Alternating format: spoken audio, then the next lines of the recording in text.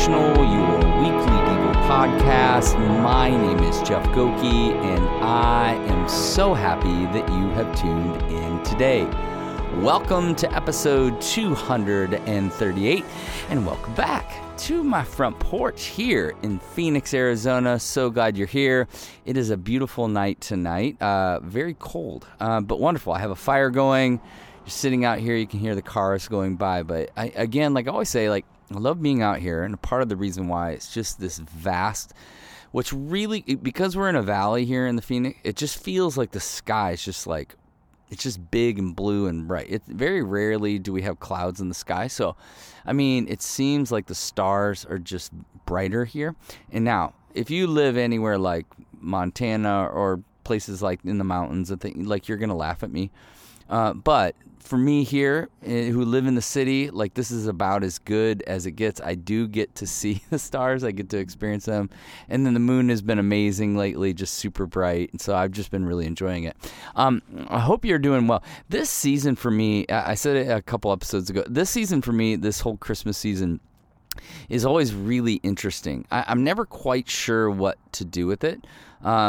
It's like people are both joyful and glad, and then it's just busy, like really, really busy. And so those two things seem to me to kind of be working against themselves in some bit, because at some point, like today, I was at, I went to Home Depot, right? Bad decision. But I went to Home Depot because I was like, I'm just going to get some little things to put up the Christmas lights with the kids. And there was a guy behind me on a motorcycle. And he was like, I'm like waiting for a parking spot, and he's like revving his motorcycle, and he eventually like zooms around me and just like, what's wrong with you? Like he's yelling at me. I'm like, whoa. And then like we pulled in right next to each other, and he was like, hey. And I was like, wow, it's crazy. But that's how I feel like this season is. I feel like it's just a mixed bag. It's like people are like super excited for the Christmas season, end of the year, that kind of thing. But then it's just like such busyness and I mean, the consumerism is out of control. I mean, Patty and I are like buying Christmas presents for the kids, and we're like, we are not going to overdo it. I don't know if you're like a family who overdoes it, but we're not. And so we're working really hard to be like, okay, what's enough? Like, we want to be able to have a great Christmas. We want to be able to have our kids feel like they're celebrated and loved. But also, we don't want them to forget that this whole season is not about them. This whole life is not about them. And so I think we lose sight of that a lot of times in this particular season. But I am excited for this season. Love the colder weather. I love the kind of the joyful kind of feeling that's around. Like there seems to be a lot more joy and generosity that's around. So I do love that. Hey, so thank you so much for listening, and for those of you who give on Patreon and through many other different ways, thank you so much. And those of you who bought the devotional, really, really appreciate it. In this year, just so grateful for each and every one of you who continue to tune into this podcast. It really, really is kind of a cool thing. So thank you. Departing from Proverbs, we're now moving into John. I've said this many times. John is my one of my favorite gospels. I just love the Gospel of John. For me, John makes it a little more tangible. I don't know what it is, and again, I think he has such an amazing imagination. He writes Revelation, and so he's got that beautiful kind of imagination. He's drawing us into the life of Christ, and so for me, the Gospel writer John, and he's the disciple that Jesus loved. And he tells us that, so that's always kind of fun. But I really love his gospel. It's really, really helpful for me. So this passage, now we're moving now into Jesus's on his way to the cross. These are the kind of these last moments, and John, like any other gospel, kind of expands. He tells more about these last days with the disciples, or Jesus' last days, than any of the other gospel writers. And maybe that's another reason why I like it so much. But so we come here in John 13, and it says this: Now before the feast of the Passover, when Jesus knew that his hour had come to depart out of this world to the Father, having loved his own who were in the world, he loved them to the end. I'll read it again. Now, before the feast of the Passover, when Jesus knew what his hour had come, that his hour had come to depart out of this world to the Father, having loved his own who were in the world, he loved them to the end. As I was working through this passage, I couldn't help, and I've talked about this in other episodes, but the moment that we dropped Ben off at GCU, now I don't have an awesome memory. I forget a lot of stuff. It'll be forever seared in my mind as like a very, very special moment. But really, really hard. And I have this a bunch of memories about those couple days. But one of the memories in particular that is really precious to me is we all meet up in the garage of GCU, Grand Canyon University here in Phoenix. And this is our last goodbye. And I just hugged him, and Patty hugged him. We hugged him together, and we just wept. We just cried. And I was able to tell him how proud I was.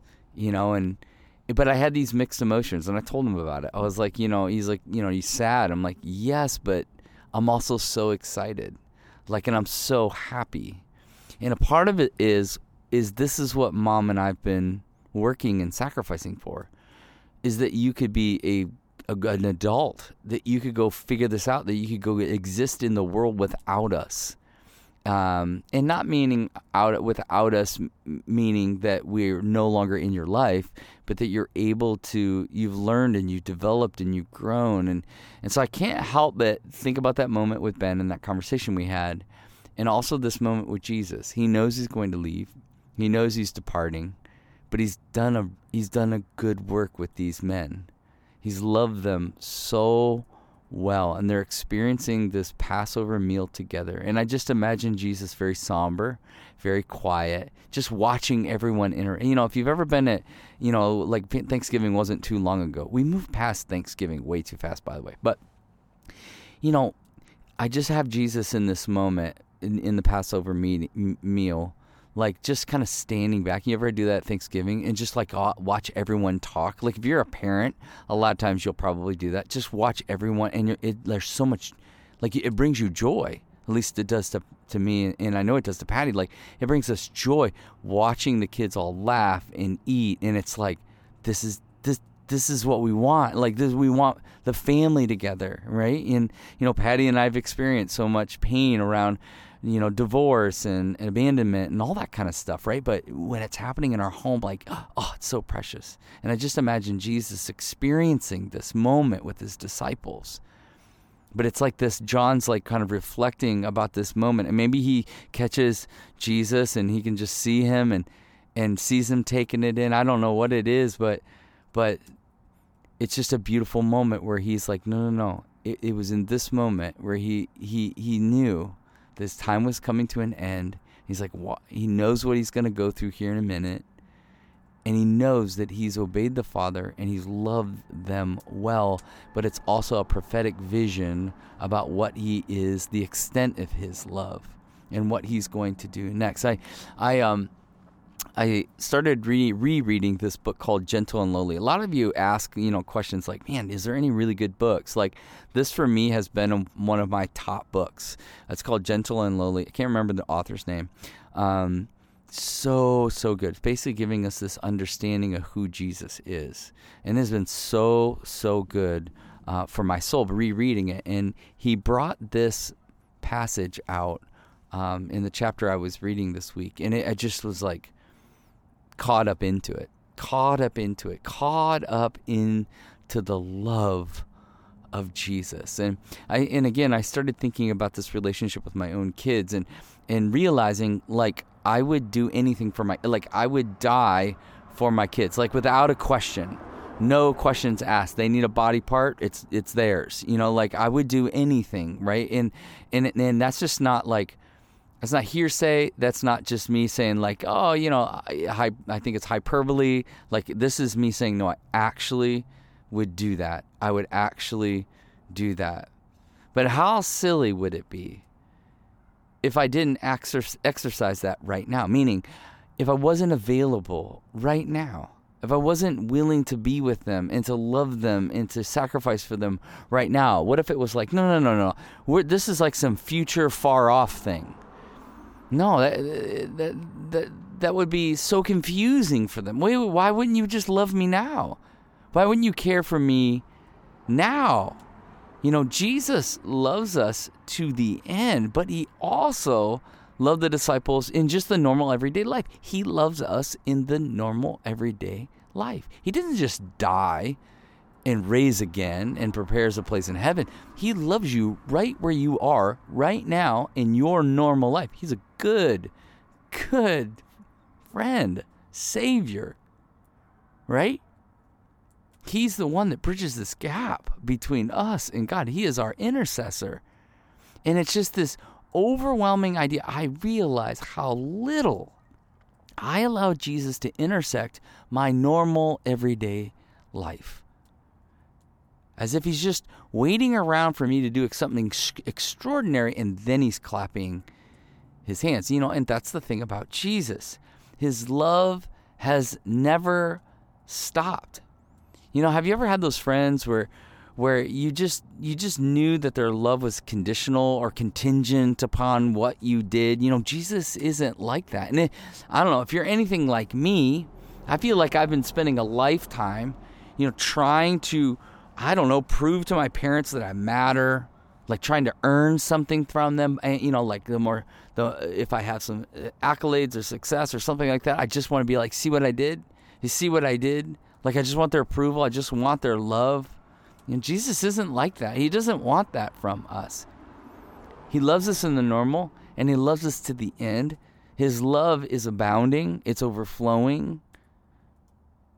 And for me, I can, for some reason, I can go, he loves me to the end, but I struggle with the everyday normal life. And what I love about Jesus' example all throughout the gospel is he didn't just love them in this moment or love them when he died on the cross and rose again or when he commissioned them. He loved them in the ordinary, everyday part of their lives. But even more than that,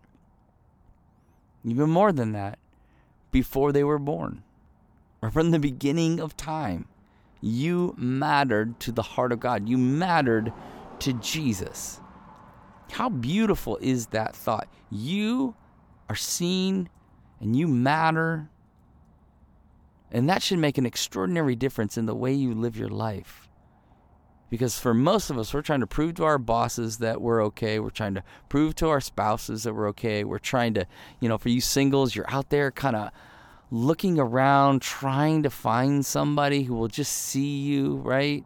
And sometimes it doesn't go well, and sometimes it does, and it's hard, right? You got kids, like my own kids, where I'm like, you don't have to prove anything to me. I love you in spite. Like, it's just, that's a constant thing. But isn't it so great to come to this moment of like, he loves you in everyday life? And, John, the disciple of Jesus, right? He's just going like, look, he's so consistent.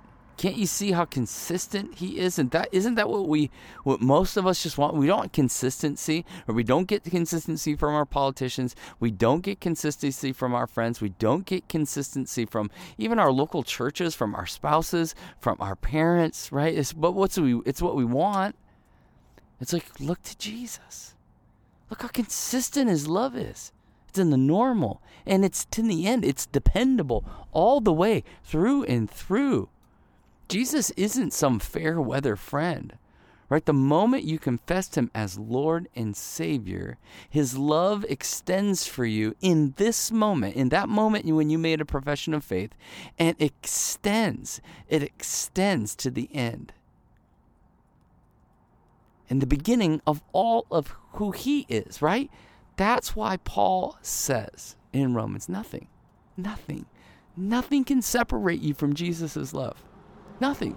Now, I can think of 100 things, maybe not that many, that could remove that from my wife, but not from Jesus, right?